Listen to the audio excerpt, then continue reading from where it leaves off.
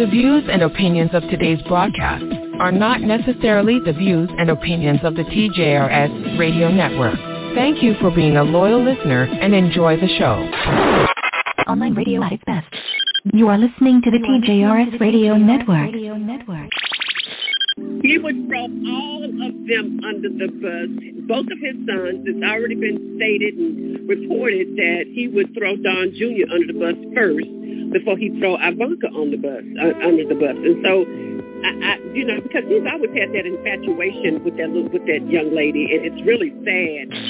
Those teams can't be held accountable to anybody else but themselves. So until they get sued, that they break up the NFL in an antitrust kind of way, then nothing's going to happen. So they do everything at all costs to not have discovery. He never spoke out against Trump. And Trump has been touting that same line that Pence could have done this, Pence could have done that. He is not lightened up on that. He's been saying that since the beginning, and he's still going after Pence, and he's still saying this stuff. Why is Pence doing this now?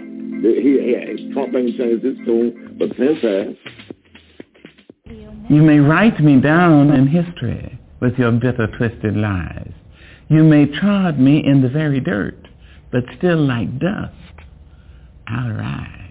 Good morning, and welcome to the Seriouside of the JRILSHOw, the show where we discuss politics, social issues affecting people of color, and every now and then a little comedy as well. Now here's your host, JRIL. Thank you so much for that wonderful introduction. And today is June 25th, 2023. It's the Sunday Morning Roundtable with yours truly, where our panelists come to the table with their topics. So after a quick break, we'll be right back to get into the show. You're listening to the serious side of the JRILSHOW on the TJRS Radio Network, online radio at its best. Online radio at its best. Father God, we just thank you and we praise you for this day, Lord God. We give you the glory, the praise, and the honor, for this is truly the day in which you have made, and we can rejoice and be glad in it, Lord God. Father, we thank you, oh God, that we can come before you and make our requests known unto you, Lord God. We come before you, Lord God, on behalf of those that have submitted prayer requests in the name of Jesus. Father, we thank you, Lord God, for you know all, you see all, you're everywhere all at the same time. And God, we thank you that there is nothing that can happen on the face of this earth, oh God, that catches you off guard or catches you by surprise. Father, we thank you in the name of Jesus for you being a healer. We thank you for you being a deliverer, Lord God. We thank you, Lord God, that mother or that father, Lord, that's crying out on behalf of that child, whether they be sick, whether they're gone wayward, Lord God. We thank you in the name of Jesus for you being the peace, you being the calm in the midst of a storm in the name of Jesus. Lord, we thank you for you touching that body, Lord God, that may be, Lord God, ailing in the name of Jesus. We thank you right now, oh God, for you showing up on the scene, Lord God. We thank you, Lord God, for you being the medicine, Lord God. You being that balm in Gilead, oh God. Father, we thank you for you being that balm here in the United States, that balm abroad, Lord God. Wherever you are needed, God, we ask that you show up and show out. We ask, Lord God, that you arise and demonstrate your power in the name of Jesus. God, we give you the glory. We give you the praise, oh God, and we thank you, oh God, for allowing us to come before you in the name of Jesus. Amen.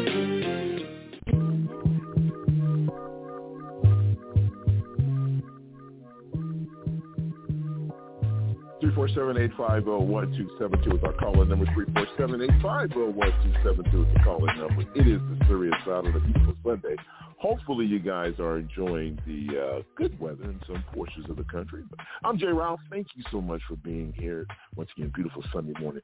And, of course, it is the Sunday Morning Roundtable where our panelists bring their topics to the table. And, of course, like last week, it's almost like an encore. My big sister's in the house, the one and only Miss Vanessa Mae Bell from the McInerney is in the house. Good morning, ma'am. How are you on this beautiful Sunday? I'm well. Is it just you and I? What's up? Part 2 in the house. Every great movie has a sequel, and here it is. We appreciate you hanging out with us. Of course, if you... Oh, well, we got it. Well, listen, as always, we always take a few minutes to wrap and clap and just kind of, shoot the shoot for a little bit before we get into the show. Of course, Mr. Elias is off again this week, and Jerome McSpree. Well, wait a minute, maybe Mr. Elias is not off this week. We'll see. But Mr. Elias, he is scheduled to be off, but he may be a hockey player, and who knows, he may show up. Also, Mr. Jerome McSpree is also out the mix as well. But Vanessa, now, the big story obviously this week was, what happened to those 5 souls as they made the journey to go to the Titanic.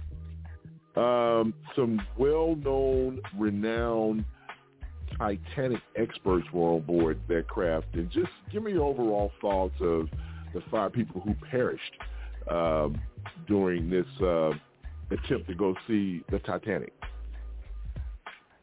Okay, so thank you, Jay, for allowing me to take a few minutes, because when I woke up the other morning, and myself, and I think I can speak for some of the other people that were on the same cruise ship that I just got off of. In case the audience didn't know, I was on a 15-day journey through Europe, and we followed the exact same trail of the Titanic cruise ship. I didn't know it when I booked it. I didn't know it until I got to New York City and realized we were going the same route as the Titanic. So to be in Nova Scotia and meet those wonderful people that were there where the ship started, following the trail, and then we didn't even get to Newfoundland where the subway took off, the subway that left Titan the other day, because the water was so choppy and the glaciers were huge. The same Titanic glaciers were huge, and the captain couldn't take us through there. So we had to be 4 days on the water to try to get to Belfast, Ireland, where they built the Titanic. So we literally did a tour of how they built it, when it got lost, how they were trying to find it. Bobby got in a simulator where he could see how it felt to be on the water when the ship was moving, which we felt that, honey, because we were actually in the glacier water. Then our friends went to the grave site. There were black people on that ship. Now, they don't show their pictures or whatever, but some of the cooks and the cleaning people were black. So their faces and their names were unknown. Some of the people who had ID on them that was killed on the Titanic, they kept their ID and everything with them. And if nobody recouped that body, they were buried, and they had a name on the headstone, but they didn't. Nobody recovered their body, but they kept their ID and everything with them. So they went to the grave site and got the story on the grave site. Well, we went on an excursion, and we went and found out how they built it and how the rooms looked and how small the rooms were and how cold the water was. And then I took a picture, and I posted it on Facebook, Jay. I took a picture where the sign said, "Lit up, you guys. Never again." They said never again would this happen, but it happened on that sub.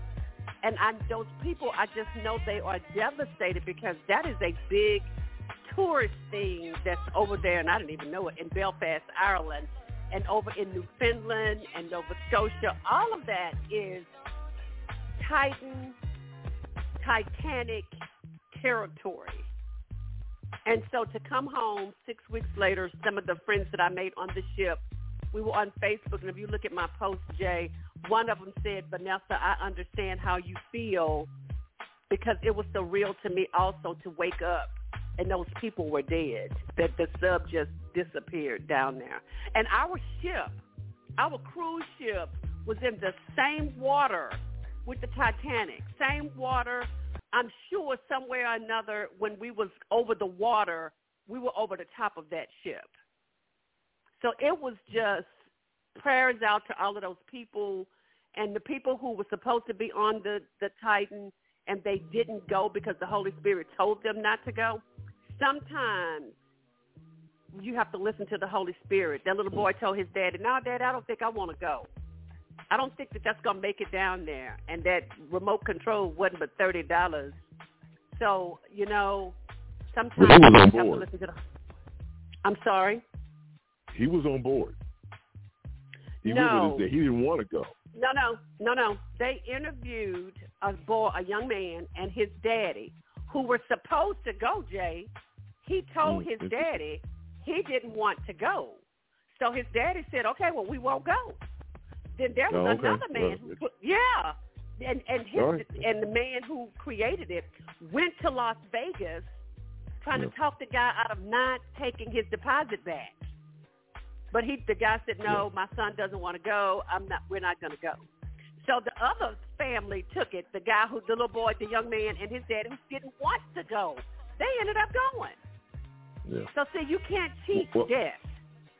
Yeah, there you go. And then there's that survivor's remorse too that a lot of people experience. So, but yeah, I appreciate the story. It's something that anytime when you walk so close to a path, it makes you really start thinking about what happened, and it's just a shame. And and I have so many thoughts on that. I went to a comedy club last night, and these people are not even in the ground, and the comedians were letting them have it. So that's it's fair game. With I know what comedy. Okay, I know what comedy show you went to. Were they letting them have it? The people not even in the ground yet.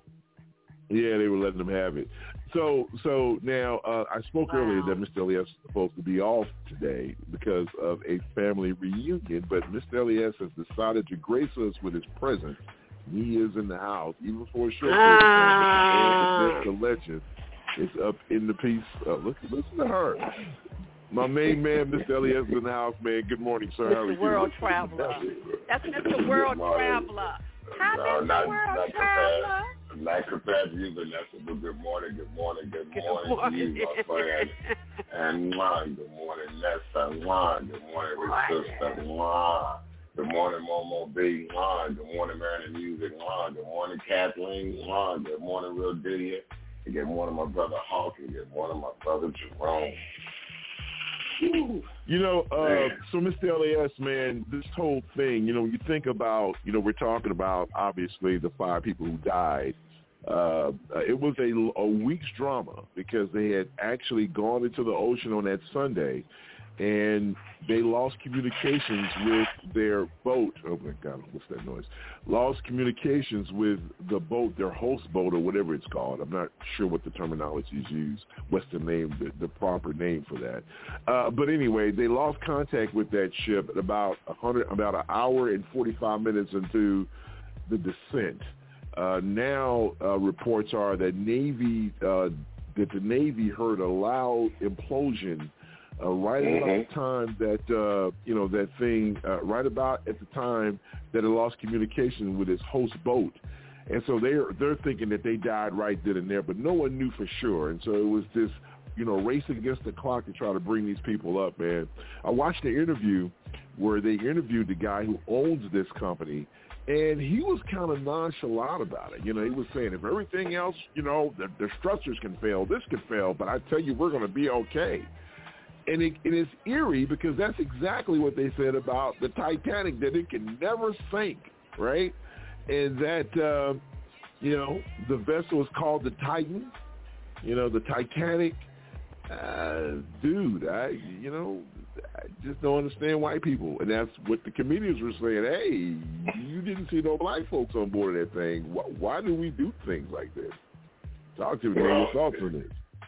Man, look, man, and the fact that they paid $250,000 a piece. Yeah, $250,000 to kill yourself. Oh. My God, man, I'm an advocate for helping the poor, so help. Why would you spend that money on where it really needs to be spent? That's not fair, though. Why that's not? Not fair. Because you don't know if they. It doesn't matter. Well, but you say that, but it's like when people talk about Michael Jordan. Man, these guys, they give money. They do these things. Okay. You can't give every ounce. So you can't say that. We don't know what they're doing. There's homelessness, there's poor people. There's people being laid off constantly.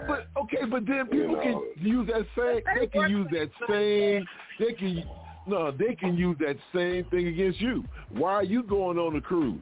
Why are you paying to go on a cruise? You go on and go. You can use that money to give to poor people. You can't say that, man. That's not fair. I usually give to poor. Matter of fact, I got to make a trip to Brother's Keeper because I had. Well, there you go. So how do you know that that's not the case? Giving to Brother Keeper, So, but come on, man.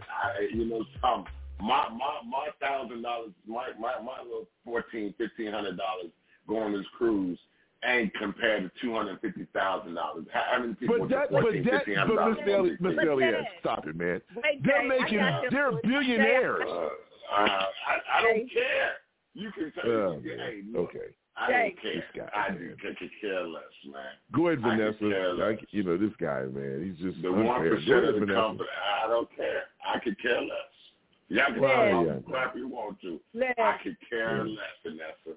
I could. I could care less. You pay $250,000 to go to your death. That's what you let him have it, Vanessa. I could care less. I really could care less, Vanessa. Let him have it, Vanessa. He's on another one. Really. I could care less. I don't care, Vanessa. I could care less. You don't know what I'm going to say. You don't know what I'm going to say. I don't care. I know you don't care, but I'm going to say you have 60 seconds before we have to go, so say it. How much money these people have donated? If they have a school built in Africa, you don't know nothing about these people privately. I could care less. That judgment against them. Okay, so you care less. What you said doesn't make any sense. Okay, move on. I could care less. I could care less. Thank you, Vanessa. And the man is back. I always say to people, where's they 10%? Where's they 10% going? That's what I always say. Let's go. All right, I'm going to step in and intervene here. Ding, ding, ding, ding, ding. Well, there you go. Brothers and sisters, we always do it. All right, coming up after an NPR News update, the man who just started this major chaos on the show, he's up first. Let's see what he wants to talk about. Who knows? I wanted to talk about that, but we've already talked about it, so now I got to come up with something else. Thank you. Well, you're a smart guy. You'll come up with something. You have about 2.5 minutes. Mr. Elias is on the clock, 347-850. What? He called me a bastard. 347-850-1272. It is the Serious Side of the beautiful Sunday morning. The crew is back in the house. We'll be right back after this NPR News update. Here it is.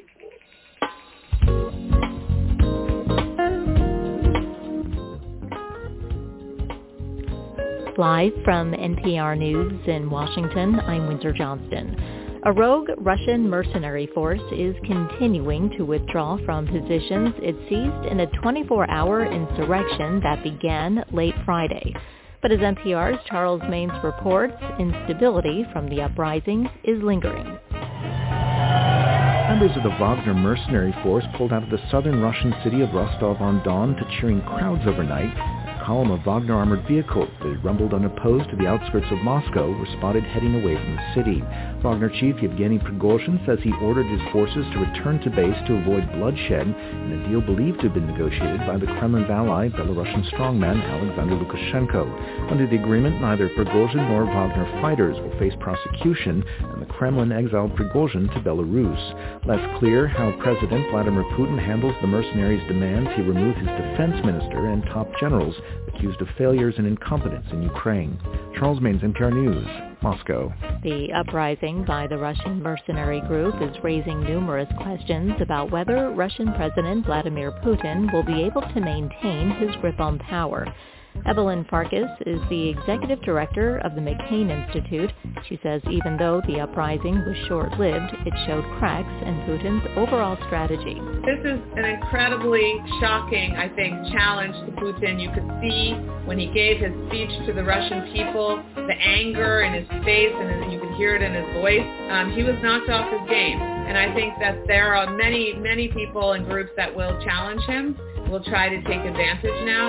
The leader of the Wagner Group has been increasingly critical of the Russian military, accusing its leadership of incompetence. Vice President Kamala Harris is once again calling on Congress to restore federal reproductive freedoms. Nick De La Canal from member station WFAE reports Harris marked 1 year since the Supreme Court overturned Roe v. Wade during a speech in Charlotte, North Carolina on Saturday. Supporters cheered as Harris condemned Republican efforts to restrict abortion access and called for more legislation helping families and pregnant women. Stand because we believe medical decisions should be made by a woman and her doctor, not politicians. Stand if you want to end the crisis of maternal mortality, to institute national family and paid leave. More than a dozen states have banned nearly all abortions over the last year. Bans in 8 states have been blocked by courts. Next week, North Carolina will ban abortions after 12 weeks with some exceptions. Protests were held elsewhere, marking 1 year since Roe was overturned, including in Washington, New York, and Atlanta. For NPR News, I'm Nick De La Canal in Charlotte. This is NPR News.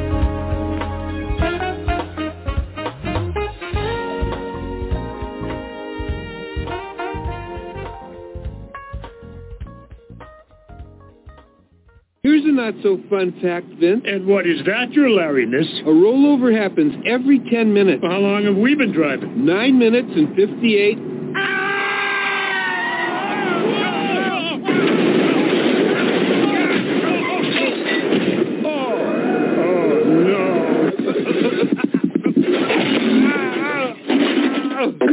You could learn a lot from a dummy. Buckle your safety belt. Online radio at its best.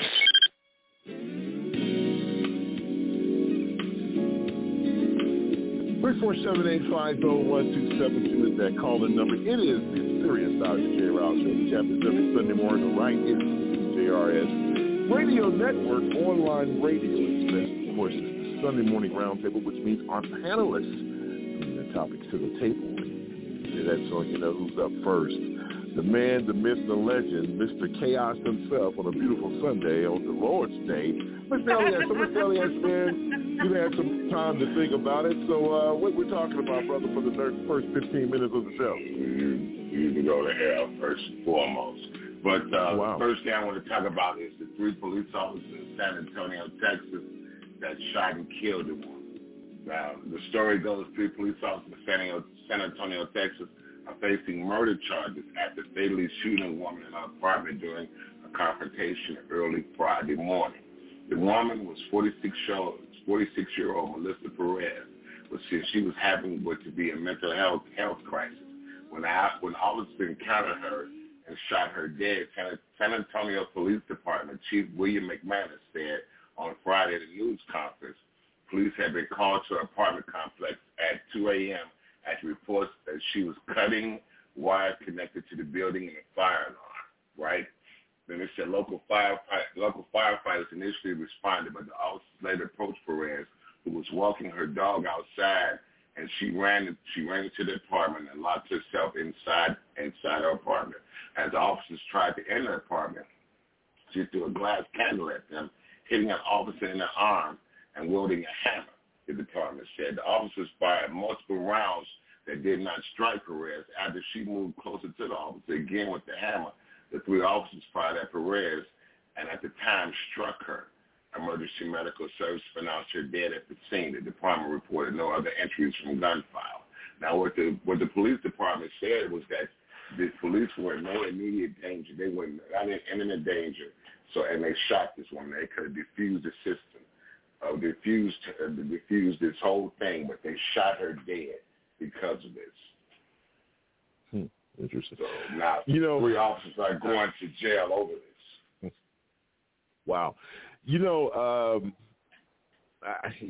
That's a sticky situation, and the reason why I say that is because in most of these cases we have and I'm not going to say the benefits, but I guess it is the benefit of knowing how it all played out versus walking up on the scene and not knowing what, they don't have the information that they have now, because I'm pretty sure if they did, they would not have shot and killed that woman. Nevertheless, there's really no reason for that because, once again, when you think about it, you can only use deadly force according to most police handbooks, and I know, in the military as well, is when you feel your life is in, imminent danger. And coming outside with a hammer. Is that, I don't know. I've heard people say. No, she was in our apartment. And I thought you said she came towards officers with a hammer. Yeah, but they came to her apartment, right? And they said, she said, when they came to the apartment, they was knocking on the door, said, you have no search warrant. So they busted her door in, and then that's when she threw a candlestick holder at them, and they missed him, right? So that's when she started wielding the hammer at him, and they shot her in her apartment. She ran into her apartment. Yes. Okay, so my question is, so they didn't have a search warrant? No, they did not have a search warrant.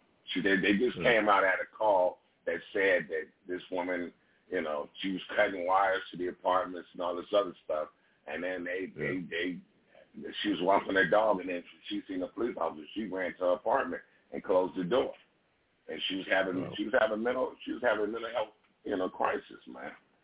But they didn't know that. Shot her. But they didn't know that. But then the other part of it is, the question, and I don't know the answer to this question, because I'm assuming that if a police officer if someone says, hey, this person just, shot at somebody, this person just tried to set this building on fire, this person runs, that I think they're authorized to pursue them no matter where they go. I mean, I don't know. I'm not trying to justify anything. I'm just trying to look at it through, because I know how it looks and I know how it sounds. And it's probably true that, once again, here's the situation. Now, let me ask you this. Were there any black officers involved in this? Or do we know? That I don't know. They didn't give the officers' names. Yeah, I don't know. Yeah. Well, no. I'm sorry. They're all Mexican officers. Wow. Yep. There's Sergeant so they were all Hispanic. Alejandro and Nathan Villanueva. And they shot a Hispanic lady too, huh? Yeah. Wow. Mm-hmm.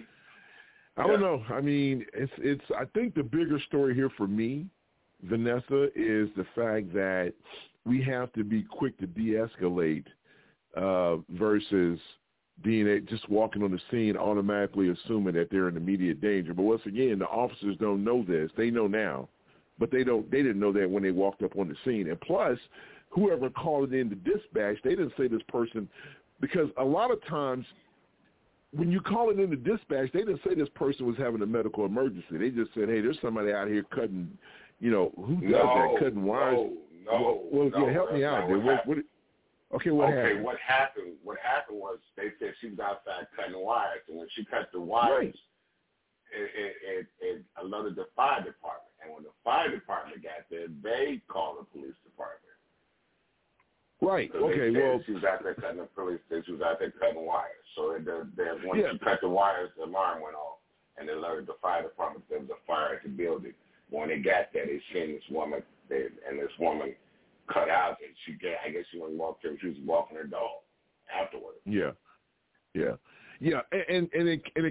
so it kind of goes back to where I was going with it. Regardless whether it was the fire department or whether it was the police department, you rolled up on the scene. We've heard about these situations where officers have been rolled up and got ambushed, where they rolled up on the scene and then somebody came out of the bushes and blew them away. I just don't. It's just a sad story. Either way, or when you look at it from all perspectives, because now we're looking at it. Go ahead. My point is, why deadly force? Why not use a taser? Well, but see, that kind of goes back to where I was going with it. It's like we've seen situations where cops rolled up, and there was somebody outside acting a fool, and they were like, "Hey, calm down." And all of a sudden, somebody just bust out the front door and just pop.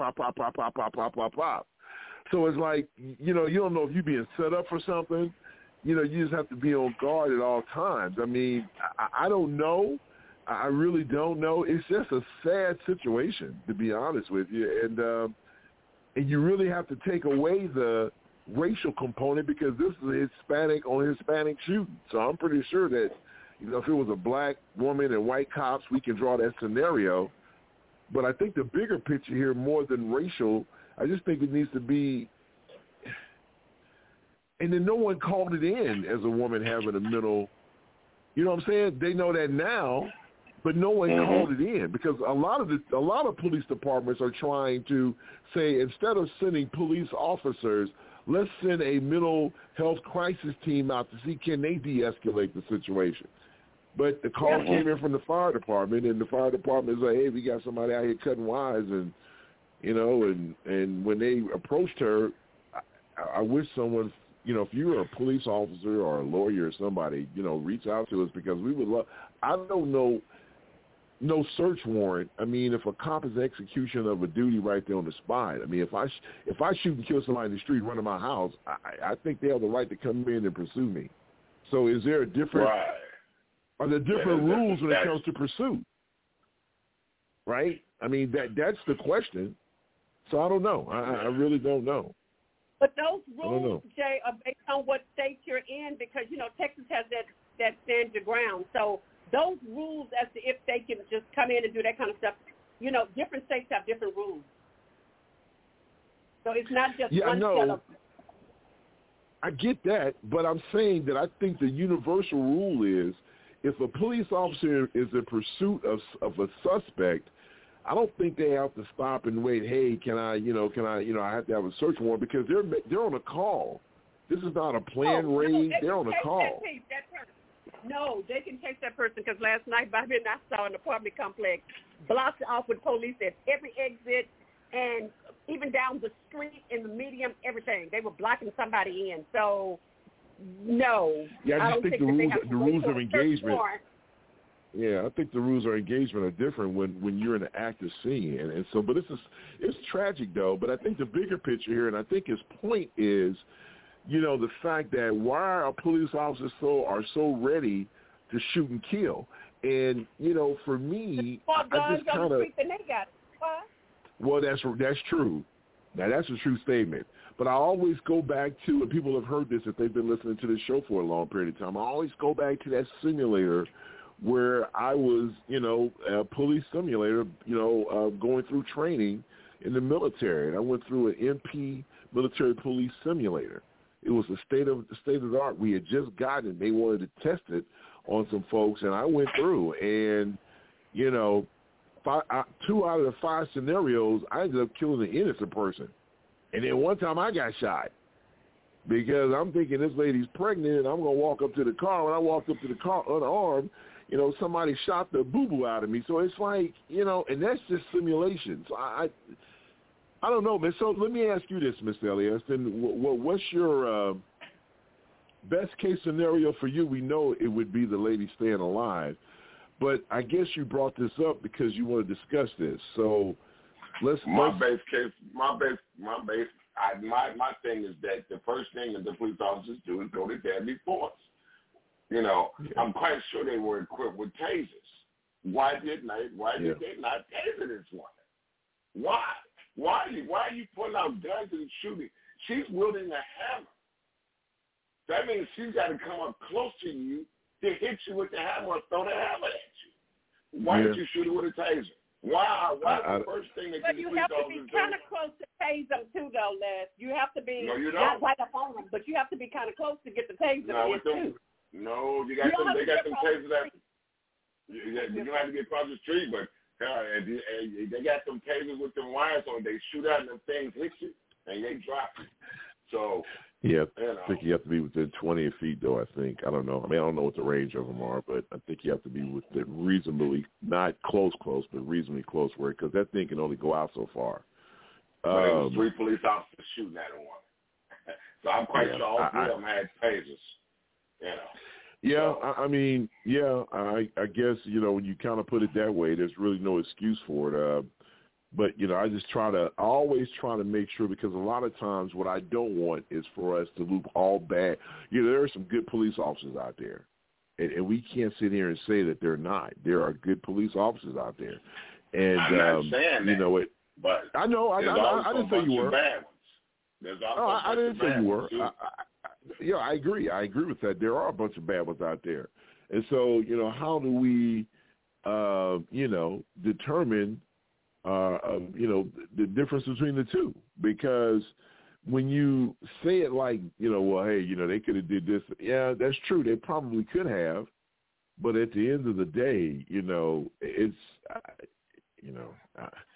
it's hard for me. It's hard for me to comment on sometimes on stuff like this because, like I said, I just remember, and that it's seared in my memory. I just remember how lifelike. Now this was like in the early '90s, so I'm pretty sure it's way better now. But it was so lifelike, and to go into that scenario, you just don't know. And it's like, wow, I killed an innocent person because there was guns involved, and she made she made a quick move. And the scenario that I shot the woman was she was in the back seat of the vehicle, so people shooting at us, we taking cover. She gets out the car to run, but she gets out holding like. She had a purse or something, but it was black and all this gunfire. And so I guess the scenario was she was trying to escape the car to come back to where we were. But I'm like, hey, I don't know who's in that vehicle. So I don't know. But I point well taken, Mr. Elias. Point well taken. I think I agree with you that we have to find ways to either try to de-escalate the situation. We're Monday morning quarterbacking here. But at the same time, once again, 3 police officers, 1 lady, you entered her home. I don't know if they thought somebody else was in there. She's wielding a hammer. I don't know. It's sad. It's a sad situation. When did this happen? Over the weekend? Yeah. Mm-hmm. In San Antonio? Yeah. What day? Antonio, yep. Saturday? Yeah. Mm-hmm. Interesting. We have a certain guy that's No. This was Friday. No, this is Thursday. It happened Thursday, Saturday, Friday. I didn't lose time. It was Thursday. Yeah. Okay. Right. And it said 2 a.m. Well, it was actually Friday. It had to be Friday. It's 2 a.m. in the morning, Thursday. So Friday morning. It was early Friday morning, 2 a.m. Yeah. Early Friday morning. Yeah. I don't know. So let me ask you this: what's going to happen to the officers? I don't know. They've been released on $100,000 bail. So now they arrested them. They arrested them. They arrested the police officers. Yes. Yeah, they said they used deadly force when they didn't need to use it. Yeah, they were arrested, and they are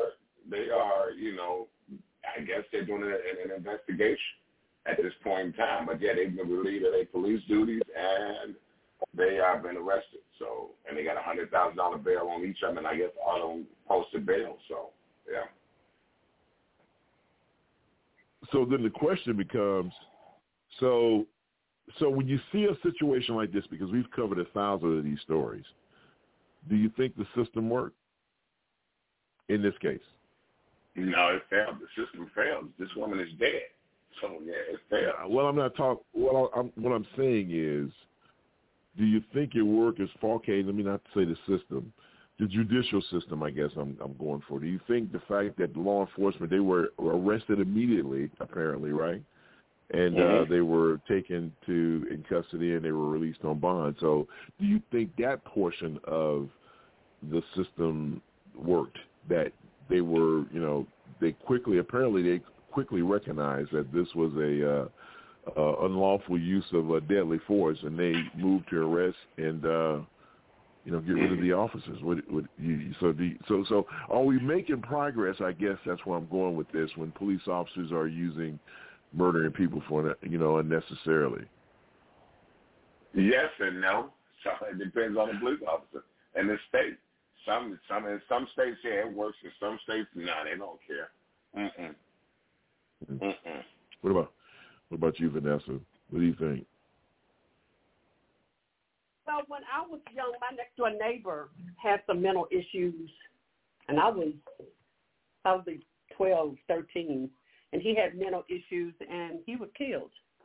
So, and nothing was he was what? Or done. I'm sorry? You said he was killed. Yeah. Instead of them,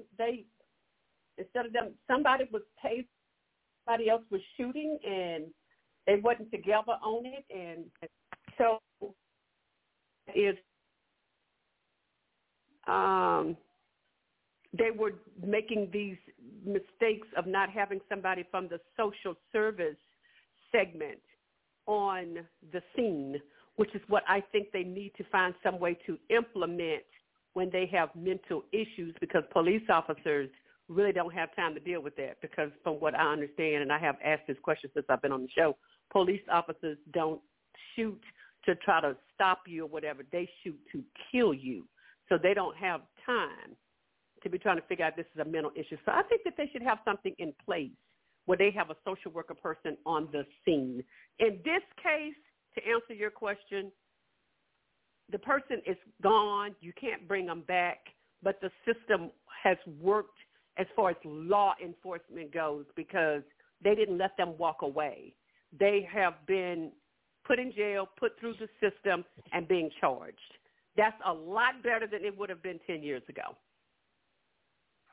Yeah. 10 years ago would have nothing been said or done. So I have to give them a little props. Just a little, but I have to give them some.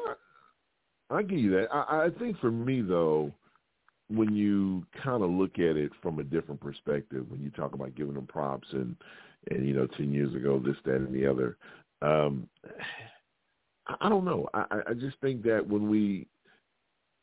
if we put ourselves in a scenario where, if we put ourselves in their shoes, we react a certain way, and there are certain professions in this world that you don't get to make a mistake.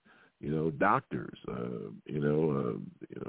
police officers, you just, airplane pilots. I mean, people, positions that you have other people's lives in your hands. You can't afford to make mistakes, but that's what you signed up for. So, it's I don't know. I mean, it's just. So people don't realize this.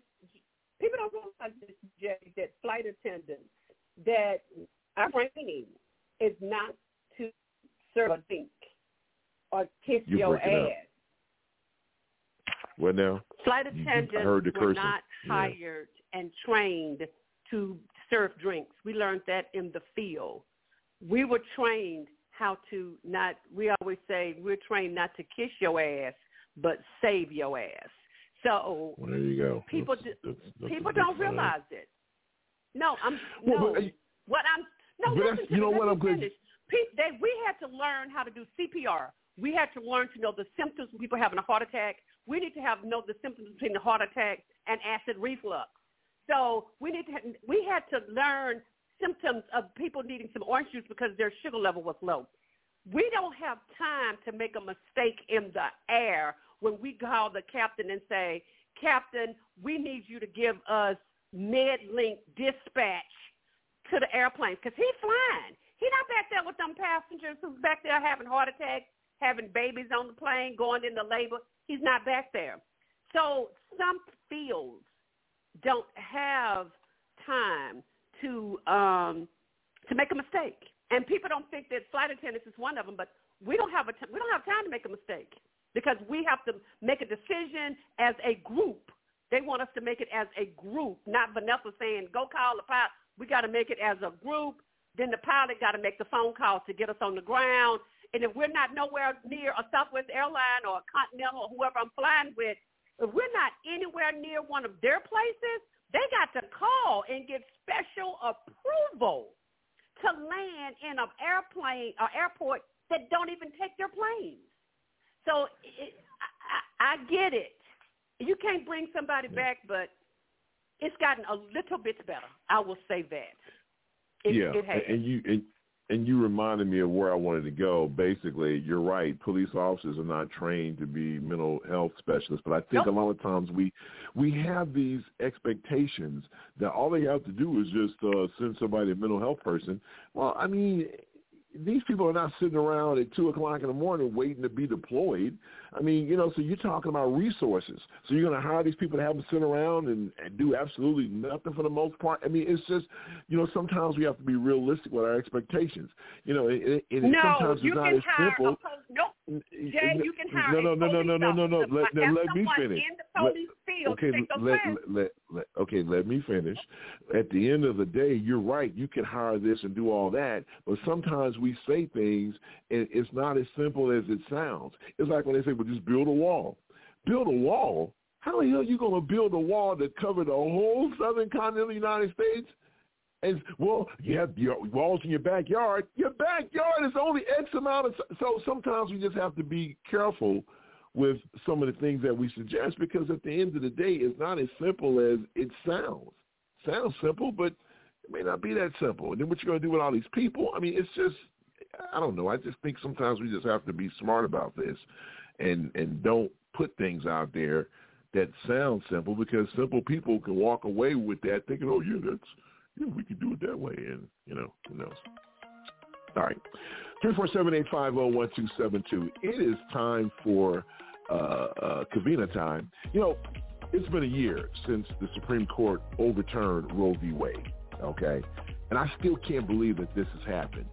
In this week's edition of In 4 Minutes or Less, something that you need to know, we're going to take a look at how this decision is playing in the 2024 elections. It's Kavina time in 4 minutes or less.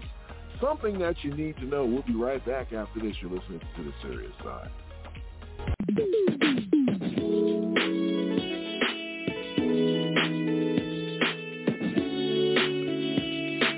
The Supreme Court's decision in Dobbs versus Jackson Women's Health Organization has meant that access to abortion care is no longer guaranteed for millions of Americans. It was a political earthquake when it happened nearly a year ago. In many ways, the ground is still shaking. NPR White House correspondent Tamara Keith looks at what it may mean for the 2024 presidential race. For decades, the politics around abortion were pretty well set. Roe versus Wade meant abortion was legal nationwide. Republicans wanted Roe overturned, and that motivated their voters. Democrats, on the other hand, simply weren't as energized by it, and Democratic politicians often shied away from talking about abortion. Then came the Dobbs decision. Gretchen Whitmer is the Democratic governor of Michigan.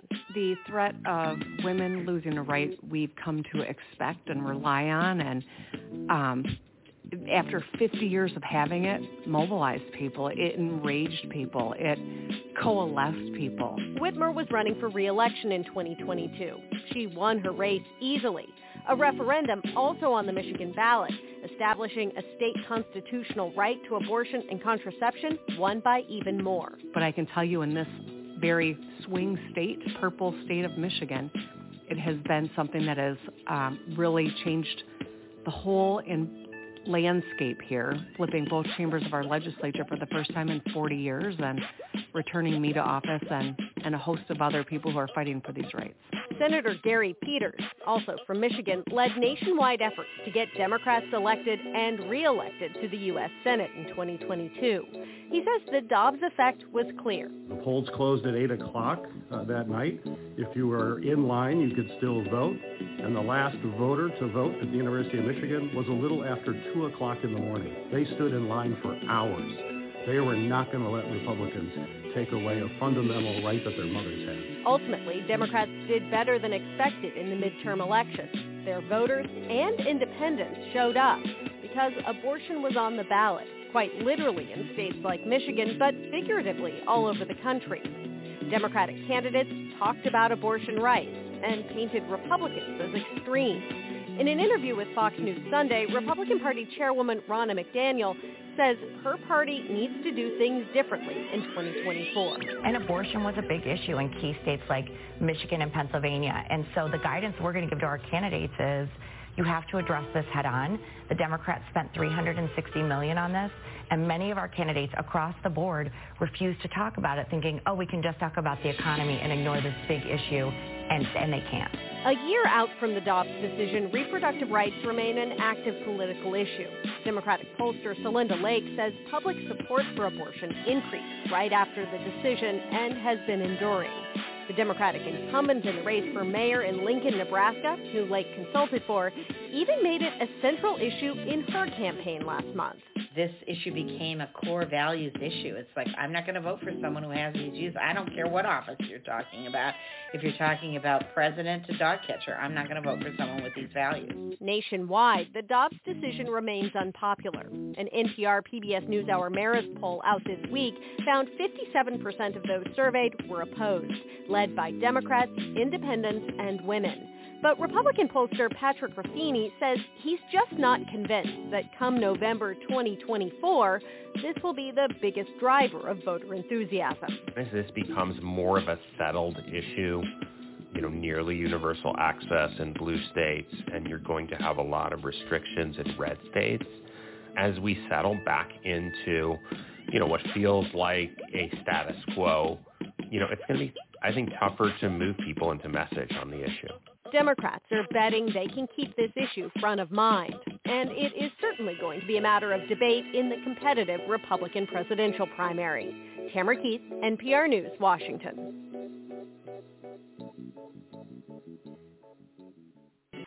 Online radio at its best. You are listening to the TJRS Radio Network. Once upon a time, in a place called Mzansi, the people loved driving cars everywhere. They used lots and lots of electricity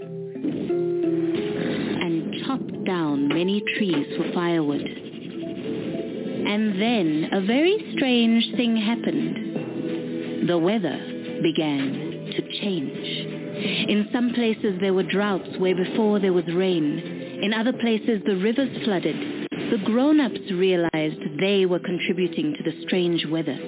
They discovered if they used clean energy and less electricity, they could save Mzansi for their children. What happened then? How the story unfolds is up to each and every one of us. Switch off, recycle, change. Help save tomorrow, today. Online radio at its best. Welcome back in, 347-850-1272. It is the Serious Side, the Sunday morning roundtable where our panelists bring their topics to the table. And of course, Vanessa Mae Bell is up next. And Vanessa, what are we talking about during this segment? Well, I pretty much spoke about what I wanted to speak about, which was the sub going down for the $30 toy box. But I mainly want to talk about how the people in Belfast, Ireland, their economy is based on people coming to tour the Titanic plant.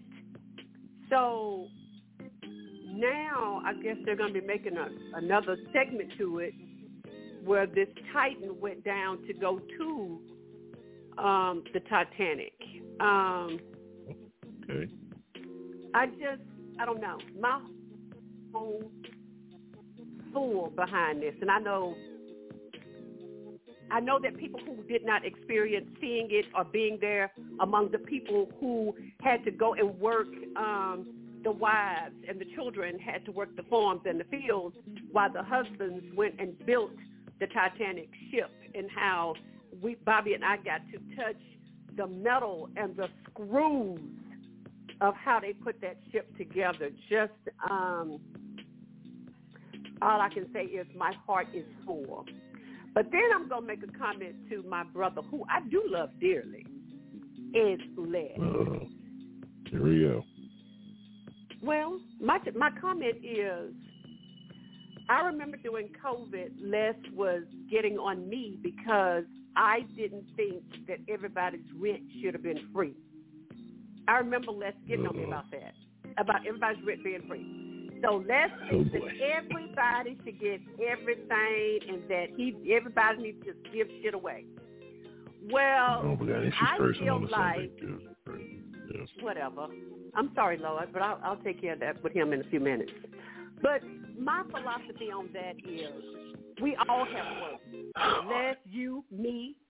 So are you bored with my topic? If you're bored with my topic, we can move to your topic. What are you talking about? I'm like, because you over there sighing. I can hear you sighing. Well, I do that, Vanessa. We've been doing this too long. You already know. I'm going to keep doing it. My philosophy is people can do whatever they want to do with their money. People can do whatever they want to do. If people want to be stupid and lose, look at the guy, the Jordan guy, the basketball guy, Kobe.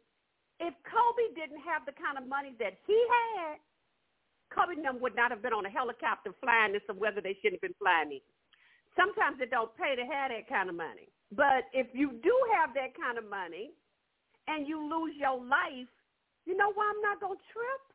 Because when we were all born, it was all designated as to what day, when, what hour, and how we were going to leave this earth. So I don't care what people do with their money. Because however it is for you to leave this earth, that is the way you're going to live, and it was already planned. It's in the Bible. It was already foreseen before you were born. So if you want to die spending $500,000 and your son didn't want to go and you want to force him to go, maybe that's how God wanted you to die, was with your son.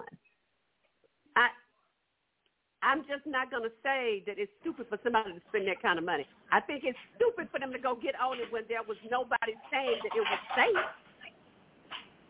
Well, nobody said it was safe, but I'm not going to say it's stupid how you spend your money, because I think that Beyonce having a purse that costs $50,000 is stupid. But who am I? She can afford it. And we don't know what people donate.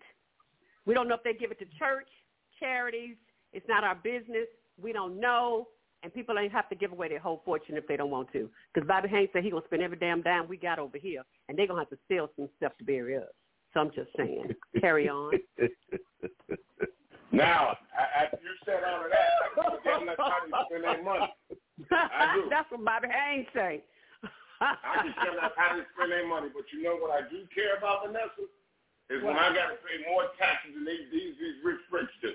That's what I like. Okay, that's where voting comes in. They don't have nothing to do with that, Les. They don't have nothing to do with that.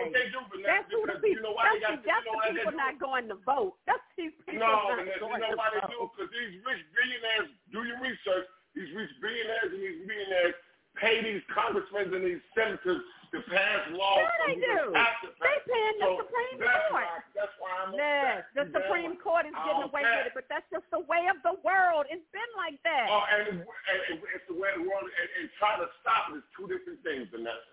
Well, you know what? I'm 60, so I don't care. I ain't finna try to. That's a cop-out. That's the way of the world. Well, I'm 60, and if these kids don't give a damn enough to go out there and vote to make these changes, then I cannot care. We're the I generation can't tell, man, and you can't. I can't tell. I ain't giving everything away. We're the generation to let it happen. So you can't blame them. We're the generation to let it happen. Come on now, this stuff start happening with Reagan. It started happening with Reagan, Vanessa. Sorry. Okay. It went so like it's been going on for 40 years. So now what? We're going to spend our last years of our life fighting it? You're damn right. You got to fight to the end, Vanessa. We got to fight to the end. Okay, Liz, you go ahead. You got to fight to the end. You got to fight to the end. You can't just sit there and say it's the youngsters' fight. Does he have high blood pressure? Because he should have high blood pressure the way he be ranting over stuff. No, I'm just being honest, Vanessa, because you sit there and say, and I don't care what they do. I do, because right now I got to pay more taxes than these rich pricks do. I got to pay more in taxes. So do you. You should be upset about it. Well, you know what? When you get to Texas and Abbott stops us from paying taxes on our house at the end of the year, you're going to be real happy, because I know I am. Let's see if that ever happens. Because you know what?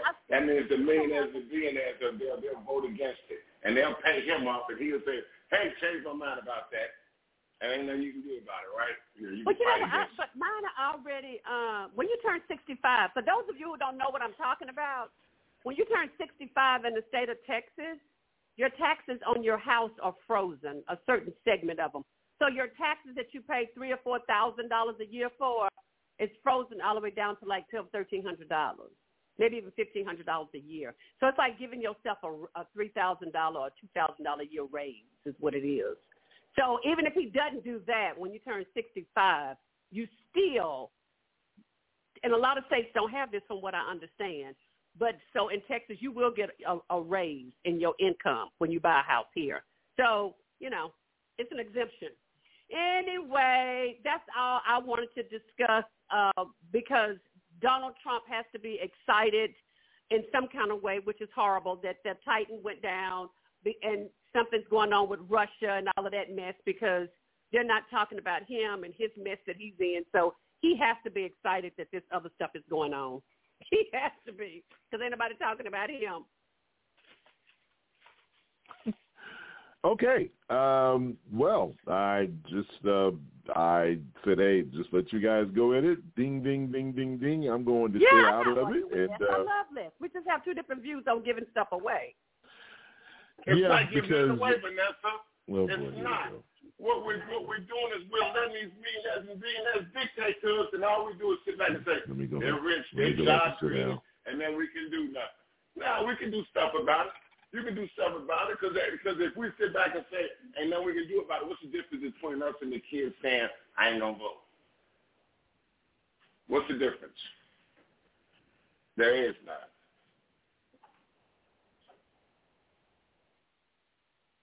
All right. Well, then, thank you guys so much for participating in that little, what, brouhaha? Is that the proper term to use? All right. Thank you, Nessa, for that topic.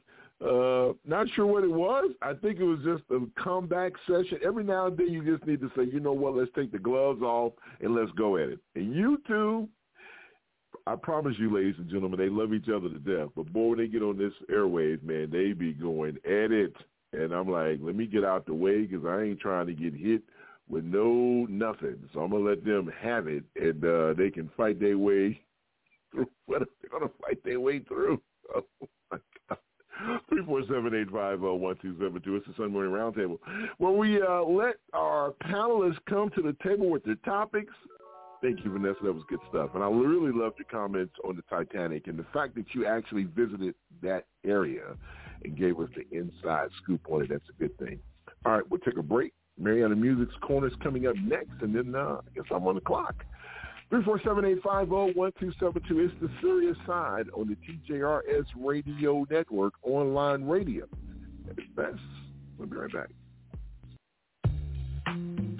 It is the best Sunday morning online radio show, period. Hi, I'm Jay, the host of the Serious Side of the TGRS, and I'm asking you to come join me and my friends for some serious conversation before you go to church. It's the Serious Side of the TGRS. Happens every Sunday morning, 9 a.m. Central Standard Time, right here on the BTR Radio Network.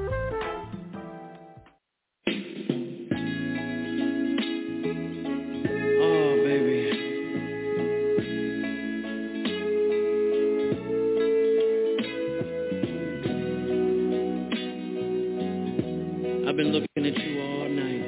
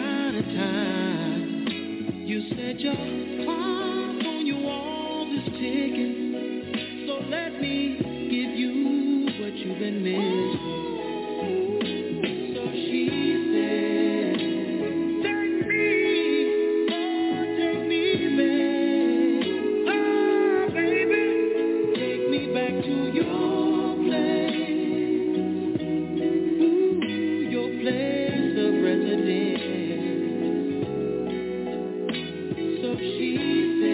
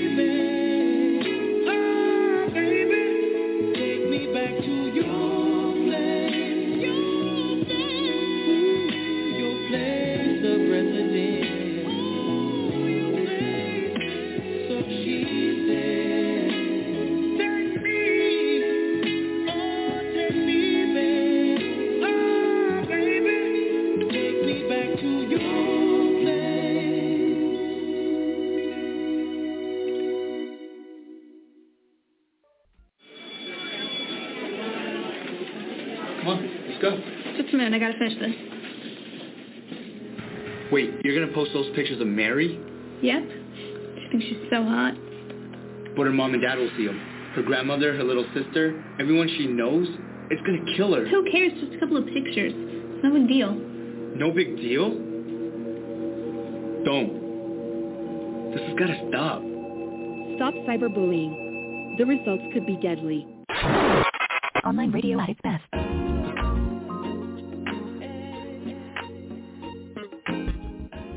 You know, I did this last week, too. We're going to ignore this because it's not time for this. 347-850-1272. It is the Sunday Morning Roundtable where we bring our topics to the table. And, you know, it's my turn. I'm on the clock, sharing the stage with Mr. Elias and Vanessa Maybelly from the McAnally.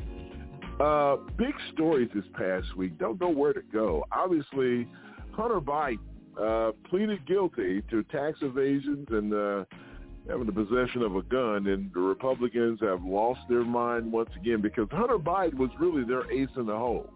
So now all of a sudden it looks as if Hunter Biden is getting off scot-free. The punishment that he was issued is along the lines of other people who have had these same types of charges against them, but the Republicans press on. And my concerns are this, is that we can say what we want to say, but I don't understand. You know, what really pisses me off about all of this, because people always want to try to do an analogy and say, okay, well, wait a minute, President Biden, it was different. You know, he had top secret documents in his possession. It was different because he went and he told the DOJ and he volunteered the information. Yeah, but guess damn what?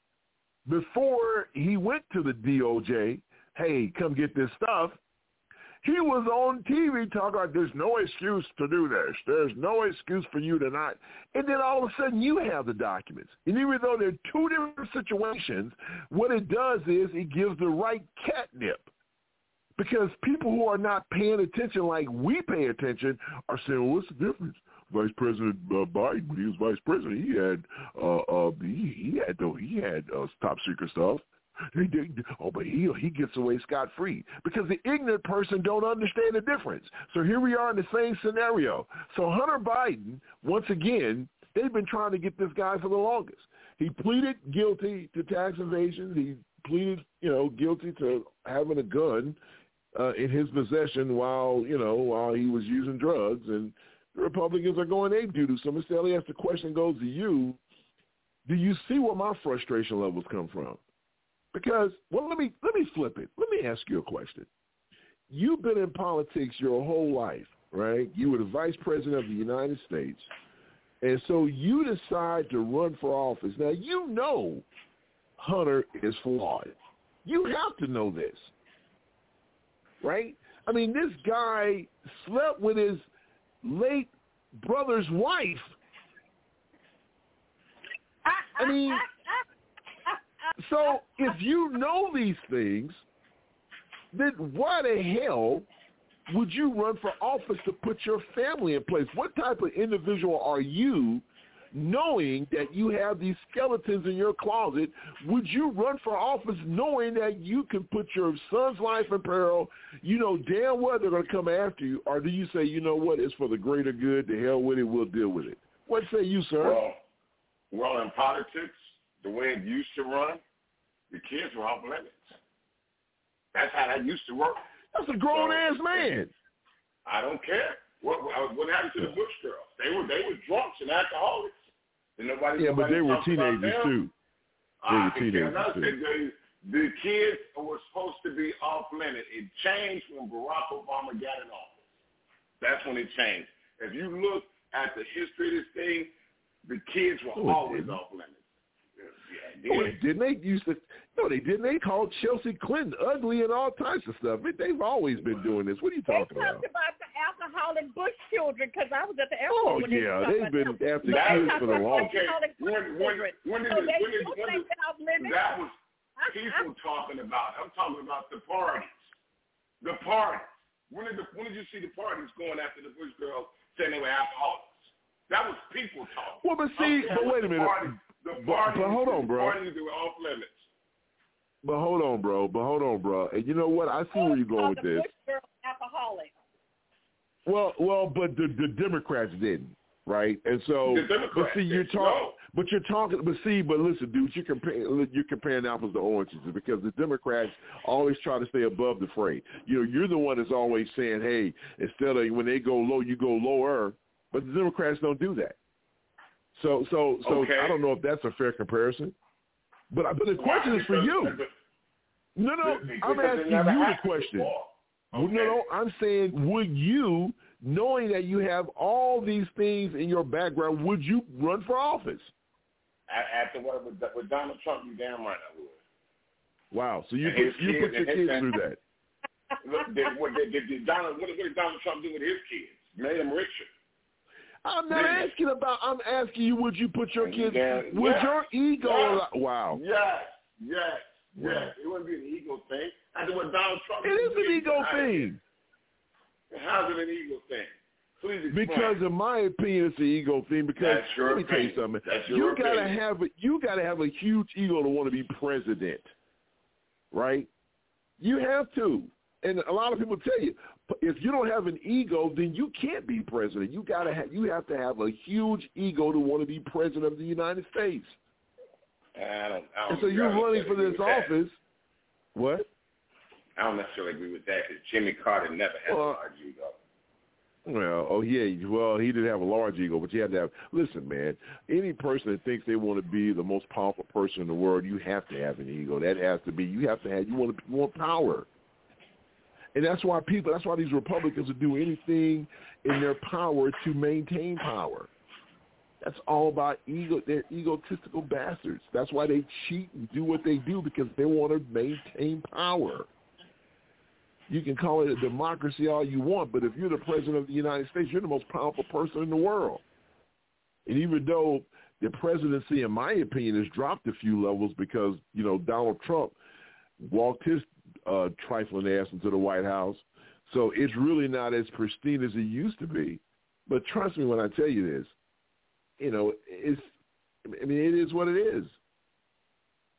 So I get upset, Vanessa, because here's Hunter Biden, got all this stuff going on. And it goes, it's almost like the preacher's kid, right? Who was the baddest kid in church? The preacher's kid. The one you think that was supposed to be holier than all that joke out there doing drugs. He's doing everything. So it's like you preach to me about taking care of my family, but your son is running crazy out here in public in the streets.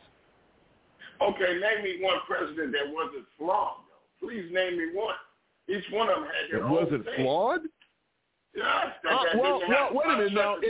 But are you talking about in the context of this conversation we're having now? Yes. President Obama. President Obama. Drugs.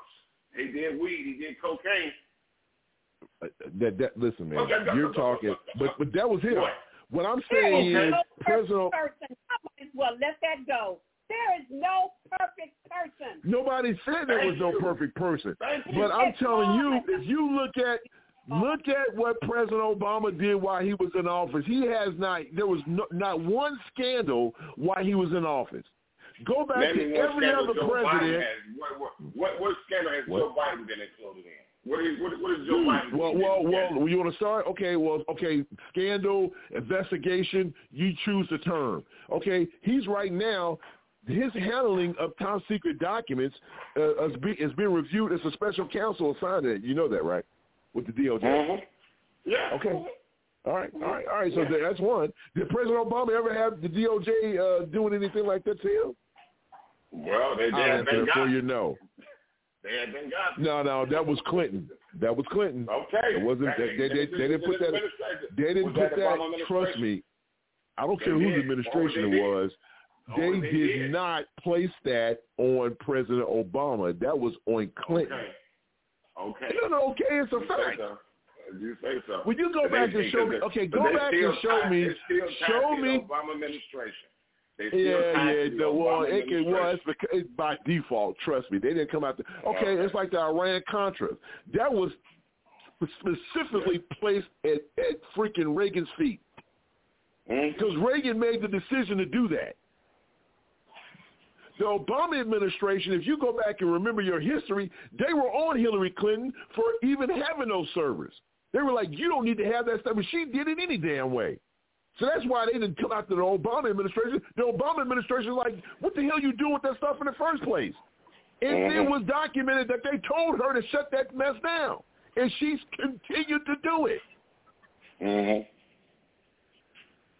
then when you want to talk about Benghazi, how they flipped the script on that, well, guess what?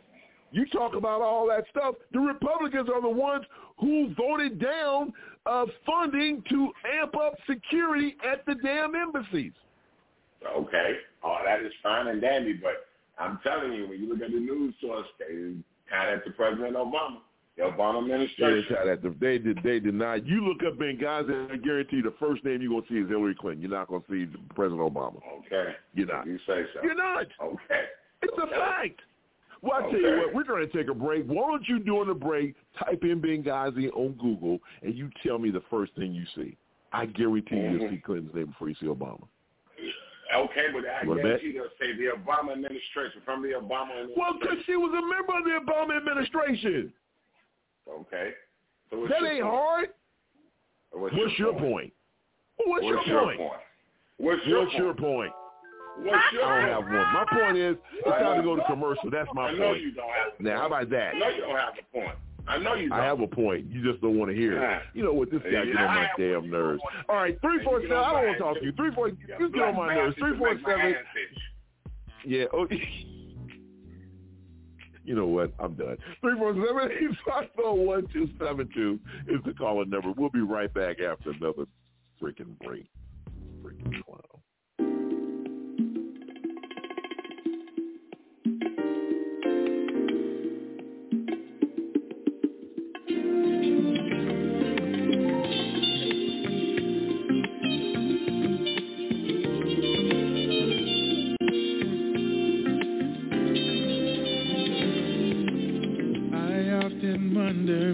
Magic. When you come around, I can't help myself. Those things you do got me addicted, and I don't want no help. Your way's really fresh and lovely. May I have a taste of your sweet love? The more you give, the more I want, baby. I just can't get enough. I only see you wearing nothing, baby. You take me to a very special place. Inside of your love, baby. Inside of you. There is strength in so much more. Inside of your love, baby. Inside of you. I can't wait to love you more. May I open up your garden call all your love and sweet. And that's the reason we came here, baby, to fulfill each other's needs. The way you ride my love in motion, that magic moment will be found, it will be found. Girl, I'm deep into your music, I love the way you sound. Don't be shy, let's just make you, baby. That's the way you love when you feel free. Oh, keep on loving me, I can take it, girl. You are my favorite place to be. Oh, inside you, baby.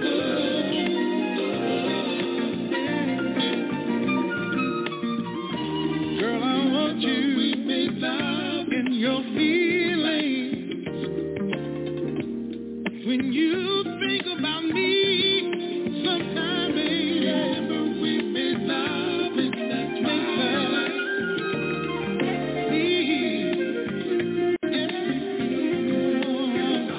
Call your name.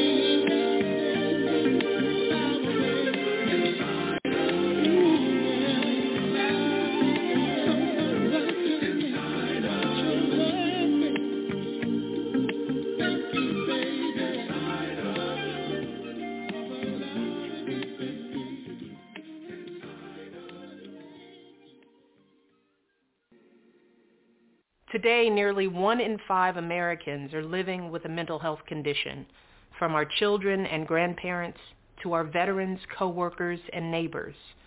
For all of us, our mental well-being is just as important as our physical health.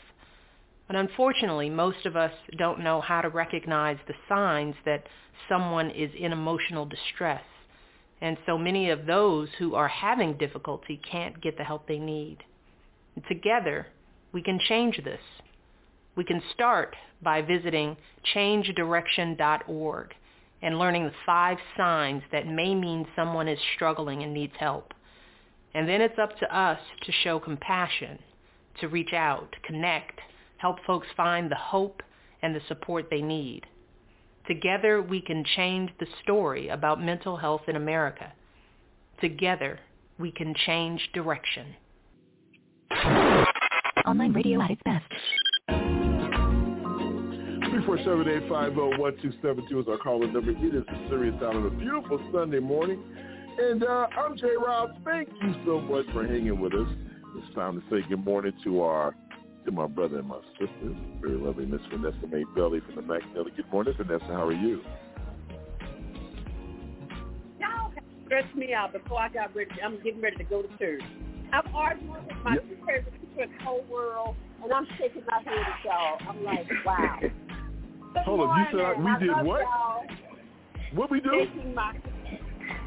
said I'm shaking my head at y'all. Good morning. Oh, well, good morning to you as well, sweetie. First me and Les was arguing, then you and Les started arguing, so you know it's nothing but love on this show. Yeah, well, okay. Puppy love. Thank you so much, Vanessa. That's the man that gets the first and last word here on the Serious Side, the one and only Mr. L to the E to the S himself. Good morning, sir. How are you? Well, good morning to you, and good morning, Nessa. Good morning, Marion Music. Good morning, Kathleen. Good morning, Momo B. Good morning, Real Day. Good morning, Rich Sister. And Marion Music, that first song was by October London. It's called Back to Your Place. And the second song was Joe Levy, and it's called Inside You. Good morning, my brother Hawk, and good morning, my brother Jerome. Elias, man, can we say hello to some people in the world famous chat room, if you don't mind, sir? Mr. Covina, man, is the only one that's in there this morning, Jay. My dog. Let me say what's going. Good morning and welcome to Pastors in the House, as he always is. But if I'm reading names, you know what that means.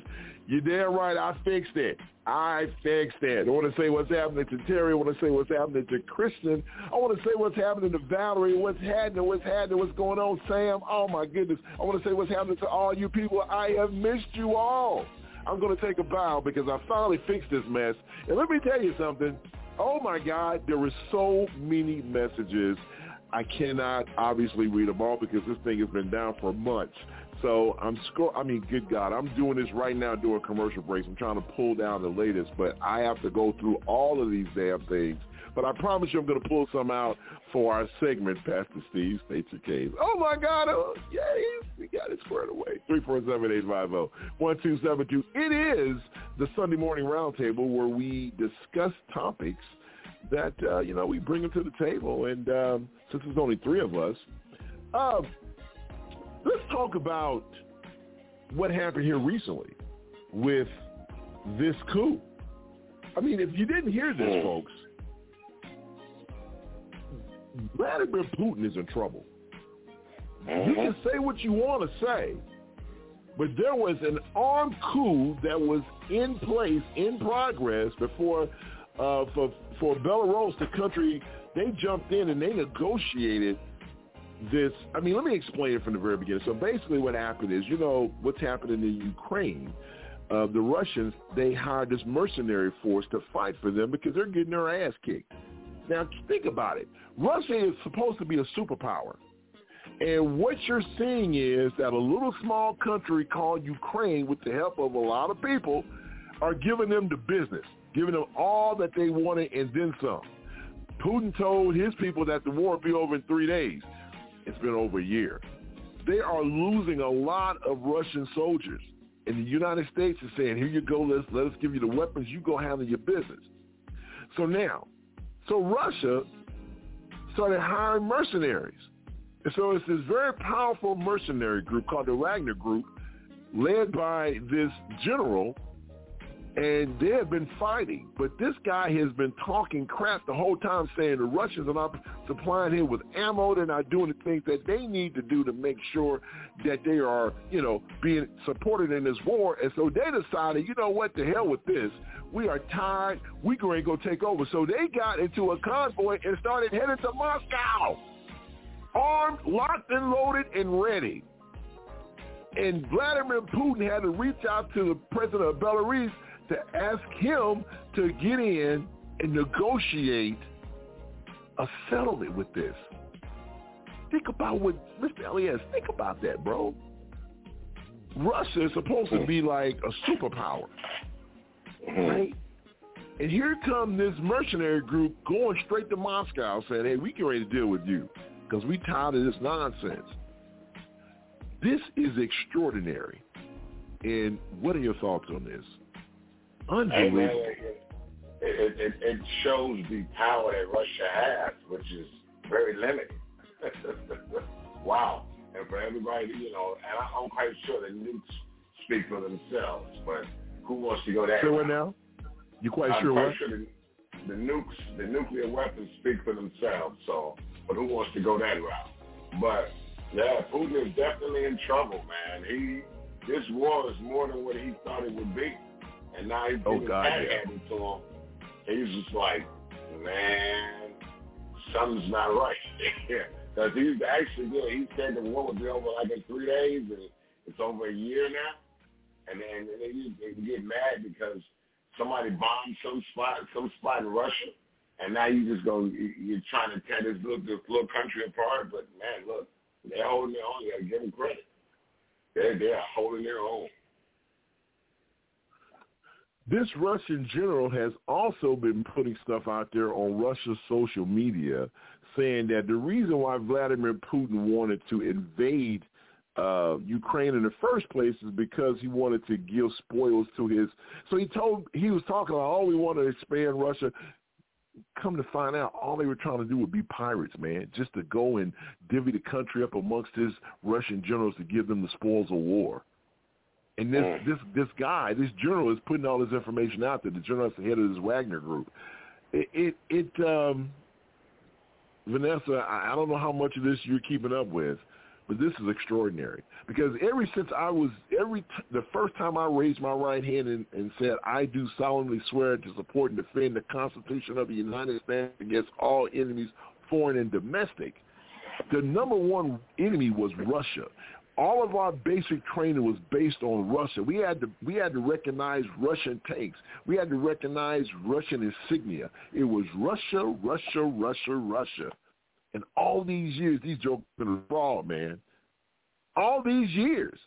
They can't. How the hell are you going to fight the United States if you can't even beat Ukraine? I mean, this guy is a madman, and at the end of the day, he is a scared little bitch. And I'll put $1 in the cuss can because he is hiding behind this army. Well, but you know what? He's a wuss, Vanessa. He is. And he's on the run.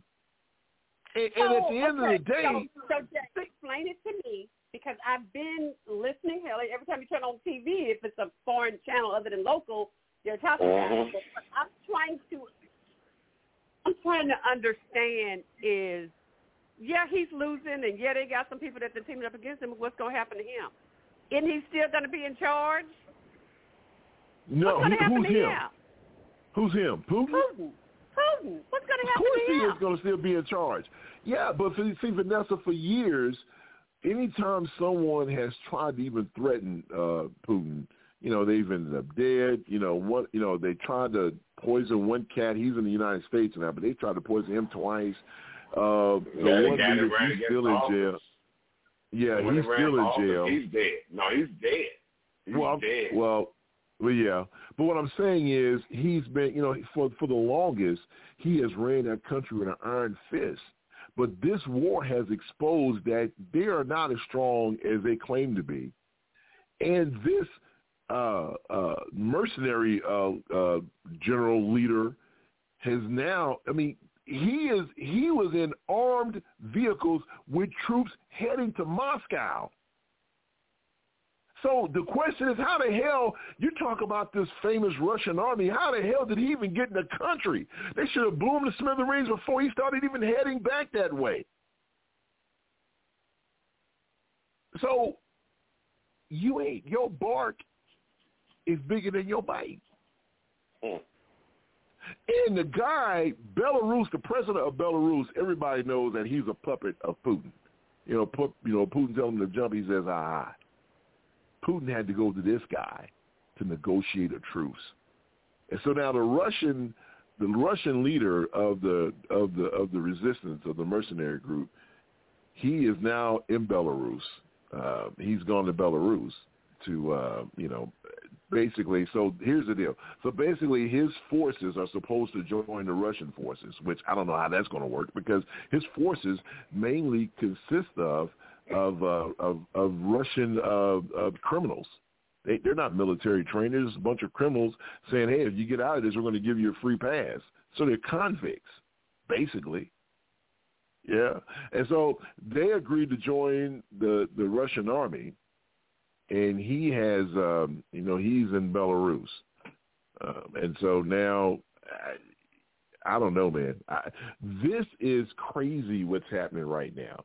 And when you think about it, based on what we've all believed all these years, and now look at what's happening, dude, this is nuts. Now, for the average listener, they're like, why do we care? You should care. You should care. Because when I was in school, we used to do nuclear drills. And don't think for a moment that we don't have stuff. Huh? Yes. Nuclear drills. Yes. Yes. Ooh, Lord Jesus. Okay. Vanessa, let me tell you something. They talked about there are Russian missiles pointed at certain strategic places in the continental United States. Gary, Indiana used to be one. Now, I don't know if it still is. Okay, so they say that Texas, the plants in Pasadena, Jay, it's one of those places. I was just going to tell you, Houston as well. So there are strategic places that's going to get blown off the map first if they start launching nuclear weapons, because they had Gary in their freaking bullseye, because we used to produce the most amount of steel. Steel builds tanks. Houston, guess why? Petroleum. You know, these are the places when you go to war, you have to hit supply chains.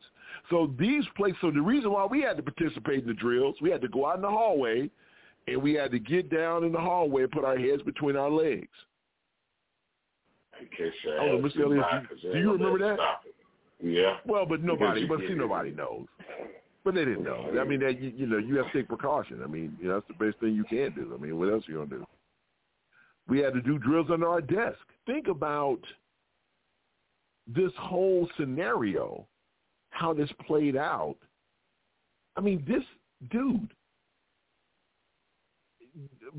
Putin, do you think he's nervous, Mr. Elias? I guess that's my question for you. Do you think he's nervous? Hell yeah, he's nervous. Hell yeah. Because he's never had anything like this happen to him before. So yes, hell yes, he's nervous. He's nervous because he shows his weakness. And he's always been that strong, that strong vibrato, and he'll come through and he'll do this, and he's killing people, and he's ex-KGB and all this other stuff. And now, it's weak, man. It just weakened his hold on Russia. I'm telling you. I wouldn't be surprised if somebody takes him out, man. Well, see, that's the next thing. Who's going to be brave enough to do that? Why do you have to be brave? Why do you have to be brave? He just showed how weak he was. Yeah, but he still has some loyal lieutenants in his army. Yeah. Come on, bro. Yeah. Yeah. Mm-hmm. So Vanessa, what do you think? Because it's always interesting to get your opinion, because you're not a person that's in tune to that type of stuff. So to hear what you have to say about this is fascinating. What do you think now that you've heard a little bit of this discussion? When I was growing up, it was the same thing, that it was, Russia. But I totally agree with y'all and I'm not an army person. You're right. I keep up with it because I have to, because I'm over here in Texas with all this oil and gas. But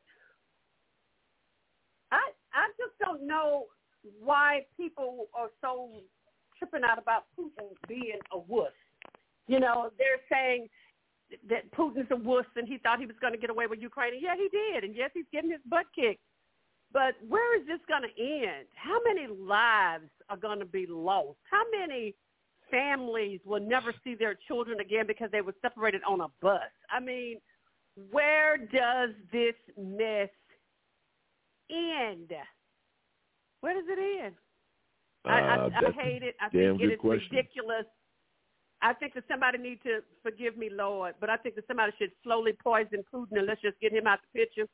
But I'm sure he gets his food checked. He probably tells them, you take a bite first before I take a bite. But I'm sure he does that. He needs to. But see, so I don't know. Yeah. But it kind of goes back. You kind of proved the point. Well, you kind of proved the point when you say you don't understand why people are worried about him. The reason why people are concerned, because when you back, what happens, what they tell you when you back a scared person in the corner, what they going to do? Come out fighting. And so when you have somebody desperate, when it's desperate times, people take desperate measures. Too many occasions he has already talked about. He's already talked about using nuclear. Well, he's said it. Think he gonna do the nuclear? I don't think he will, Vanessa. But listen, if you'd have told me on September 10th, 2001, that somebody would have run two planes in the Twin Towers, I'd have told you you've been nuts. Yeah. Yeah. So when you have a desperate man, he don't care about his people.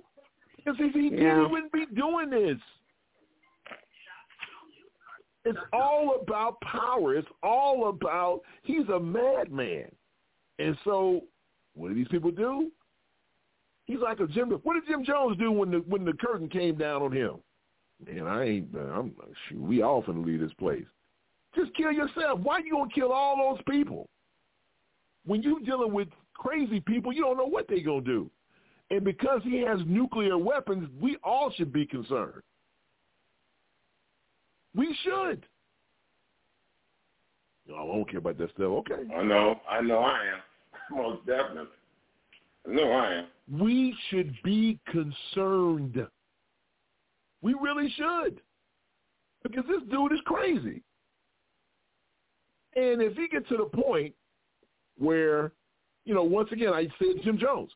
Jim Jones didn't want to kill his damn self. But when Jim Jones knew when they was coming to get his ass, he was like, uh-oh. Well, not only am I'm going to bite the bullet. I'm taking everybody with me. Now, why would you do that? I never understood cowards, people that want to commit suicide by cop. So what you going to do? Well, the only way I commit suicide by cop is I go out here and kill 15 people, then they going to kill me. What the hell is wrong with you? If you want to kill yourself, just go kill yourself. Don't kill people who don't have a damn thing to do with you and your plight and your nonsense. It's I don't know. I just think about some of these things. I said, what the hell, what is going on? So, Vanessa, you should be concerned about that fool. And anybody within the sound of my voice should be concerned about him. Oh, he ain't got nothing to do with that. They ain't got nothing to do with us. What about the price of milk? Okay. No. I didn't say that. I didn't I'm just saying some people not concerned. I don't care about that. I didn't say I didn't care about it because I'm over here about 20 minutes from Pasadena, but I just wish it would end. I'm just not as concerned about what's going on over there as I am as to what's going on over here. It's not that I don't care. I do listen to it. I do keep up with it. I can't help but to. I got a husband over here that's almost 70 years old, so he wants to keep up with all of that. So, yes, I do. But it's just not my top priority what's going on with crazy-ass Putin, because if he pushed the button and he does the nuclear thing, he just do it. Ain't nothing I can do about that. It's okay. Y'all, I'm so sorry. It's just, I have to pick a battle, and that's just not one of mine. I don't think I can do is pray, and I do that every Sunday. I do it Bobby and I pray at dinner every day for different things. People call us and say, can y'all pray for us?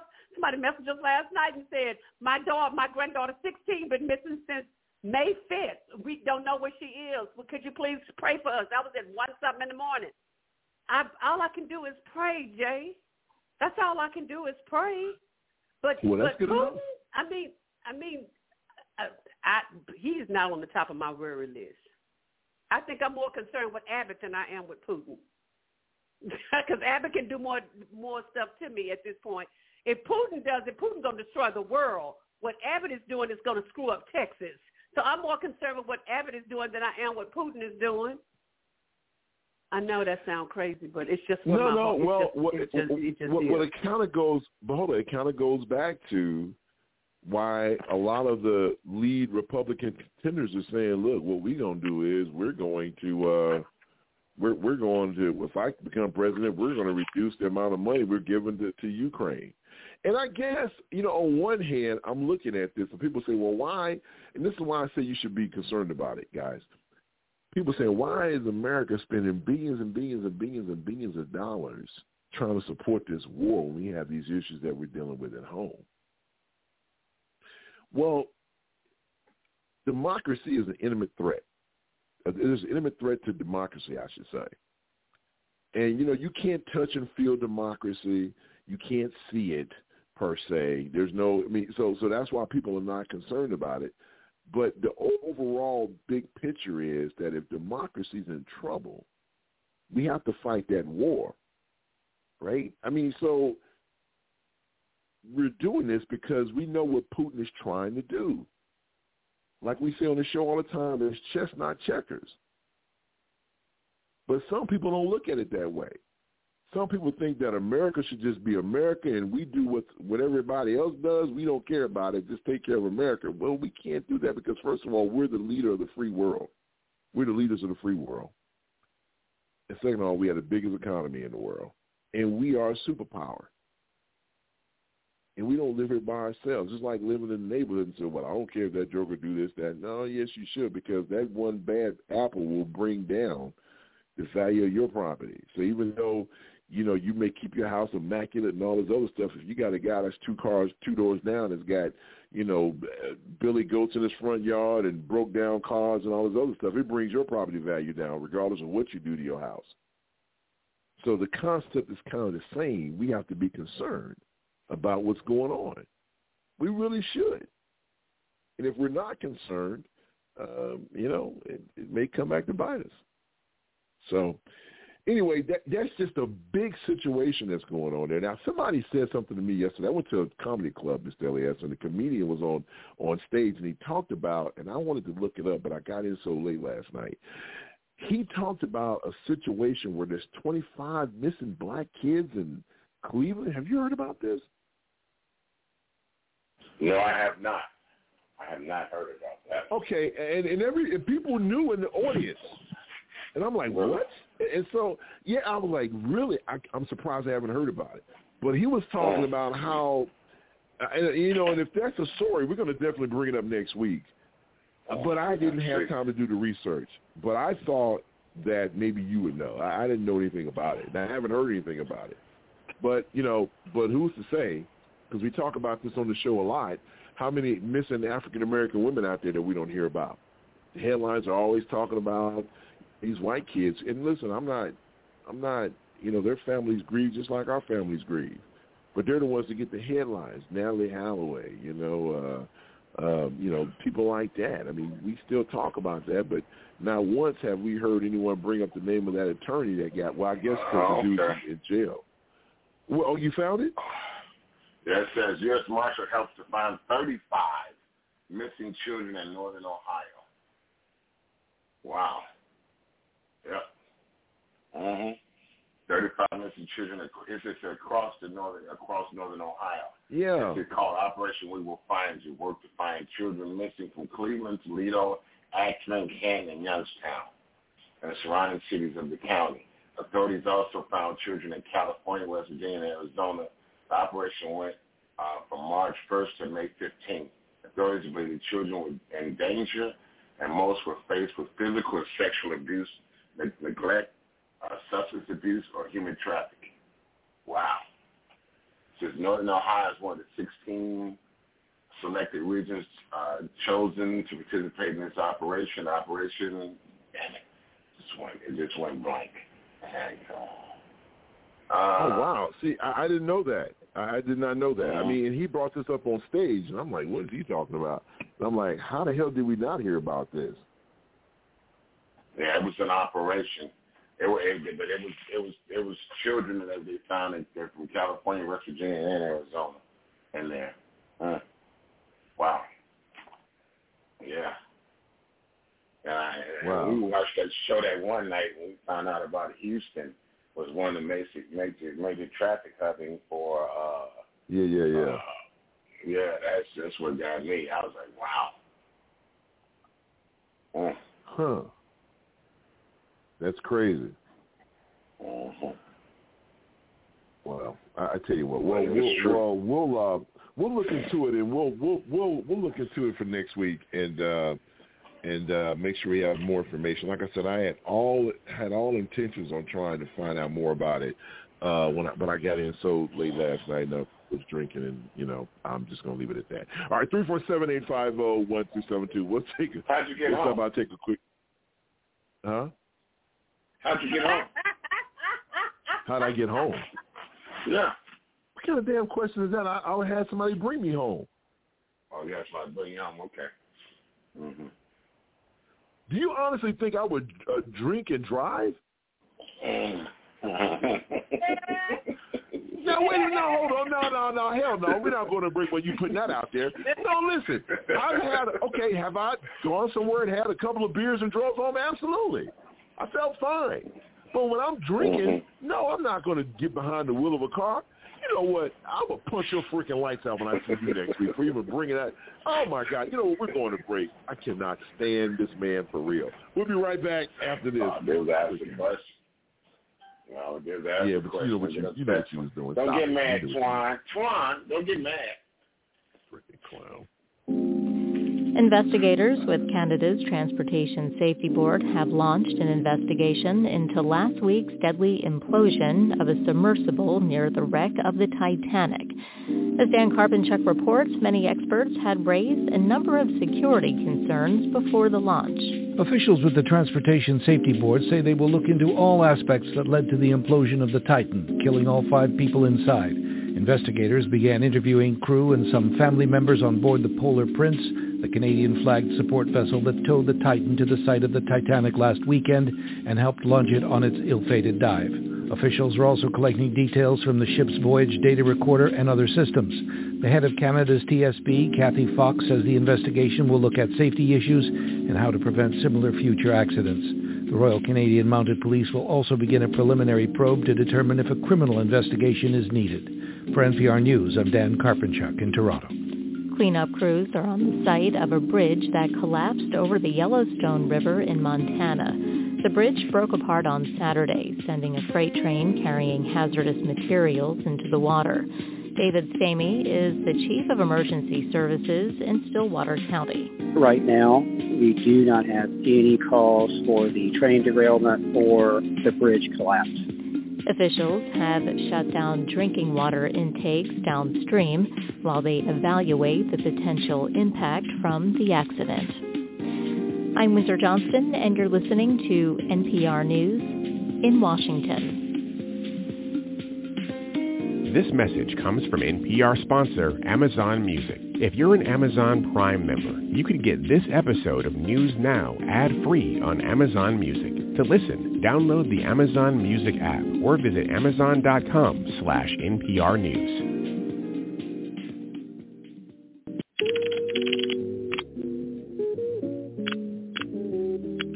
Yes, it is time for State Your Case. Pastor Steve, State Your Case. We have missed this segment, where we read comments from the world-famous chat room and from social media sites that now I can go back and see. Mr. Elias, man, what do you have from the world-famous chat room, if you have anything at all? I have nothing at all. Well, you know what? I have some, so let me read what I have. Yes! Pastor Steve says, peace and blessings, family. Hopefully my comments will be read. Yes, they are, Pastor. I have truly missed this segment. May God continue to bless this extraordinary show and its host. Pastor. May God continue to bless you, sir, for serving the Lord and putting out the word of God. We appreciate you. Terry from Philly said, well, it's about damn time you got this expletive together. Hey, man, you go to hell, Terry. How about that?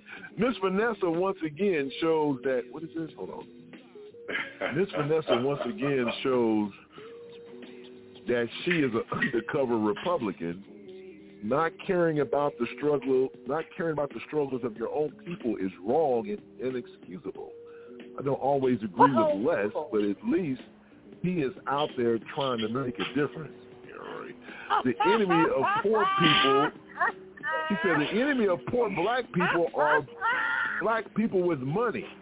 Think on that. Wow, Terry. Go to church and pay some tithes. Hello. Shut up. Go to church and pay some tithes. That's my deal. Wow, that's crazy. Okay.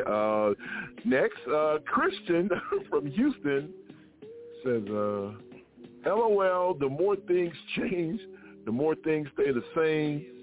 Jay and Mr. LES, I would pay to see those two in the octagon.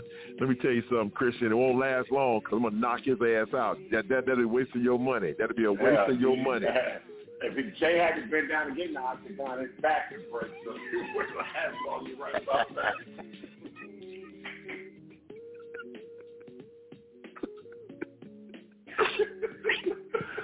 Okay. Christian, you don't want to see us in the octagon anyway. That means we got to take our shirts off. It would be nobody in there once those shirts come off. All right, let's see. Who is this? Deetra from Cleveland says, thank you for bringing this up. I live in the Cleveland area, and this is a major local story, but it's not getting a lot of national press.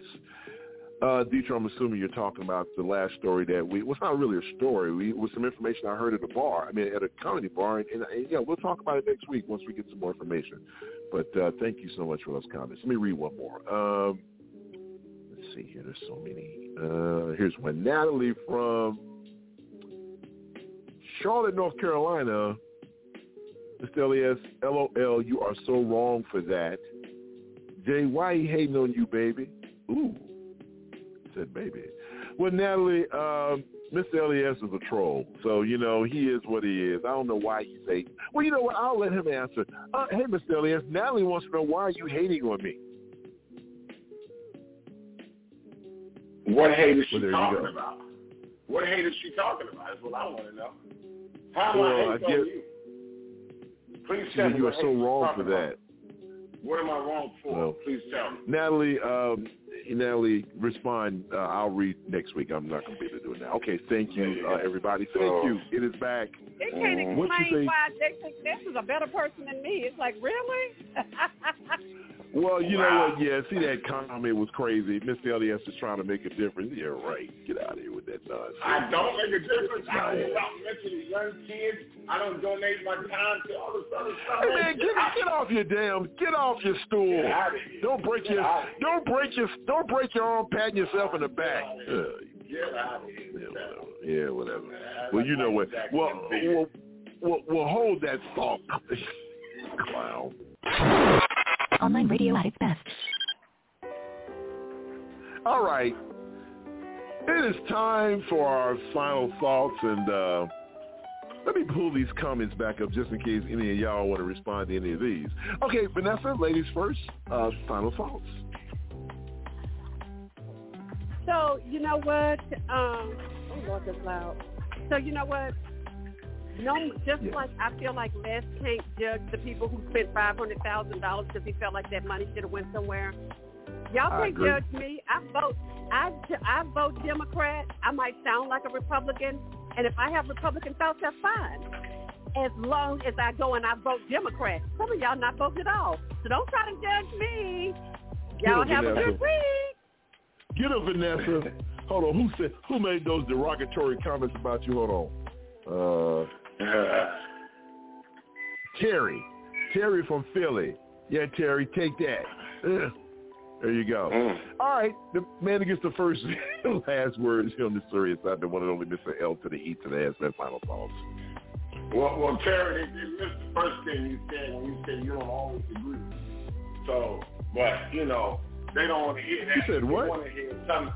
She said I don't always agree with Mr. Elliott, but. That's what she said, Frank. That's what she said. So, but well, I don't know. Yeah, that's true. They're going to miss that part. But what I'm going to say to anybody and everybody is get out and vote. And if you can donate your time to a cause that's going to help your city and your community be better, do that. Because if you're helping to clean up your community, guess what happens? It improves your community. Good stuff. All right, my final comments will be this. Once again, just so ecstatic that you guys take time out of your day to hang out with us, even though you may tune in for a few minutes or you may stay for the full 2 hours, or you may listen, I should say, for the full 2 hours. I was interested to find out that there's this little bitty island in the middle of the Atlantic that, because we get charts and graphs, and it tells us where people are listening and stuff like that. And, so we get different colors. If it's a heavily populated listening area, it's in dark blue. I think that's the color. And if it's in light blue, that means someone has tuned in. It may not be as many in the dark blue, but it's people that are listening. And I saw this little island, and I can't even see the name of it, but it was like shaded in blue. I'm like, oh. Now, I don't know how accurate this information is, but it's just the thought of someone who may be out there on some little island somewhere listening to us is always appreciative. So we thank you for just continuing to support the show, and as long as you support it, we'll put it out there. There are times you're like, oh, my God. But I tell you what, every time I get the thought of, you know what, I am tired, I get a comment or an email that just tells me we need to continue to do what we do. So we the common man's voice as we continue to say some things here on the Serious Zone. We really do love you, even though some of y'all don't love us, but that's okay. We digress.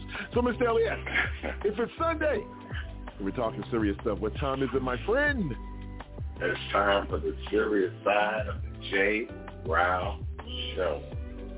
Next week, folks, I'll be broadcasting from the great state of Indiana. That's right, I'll be in Indiana. I want to say this to my very beautiful goddaughter. Congratulations on your upcoming marriage. That's why I'll be in town.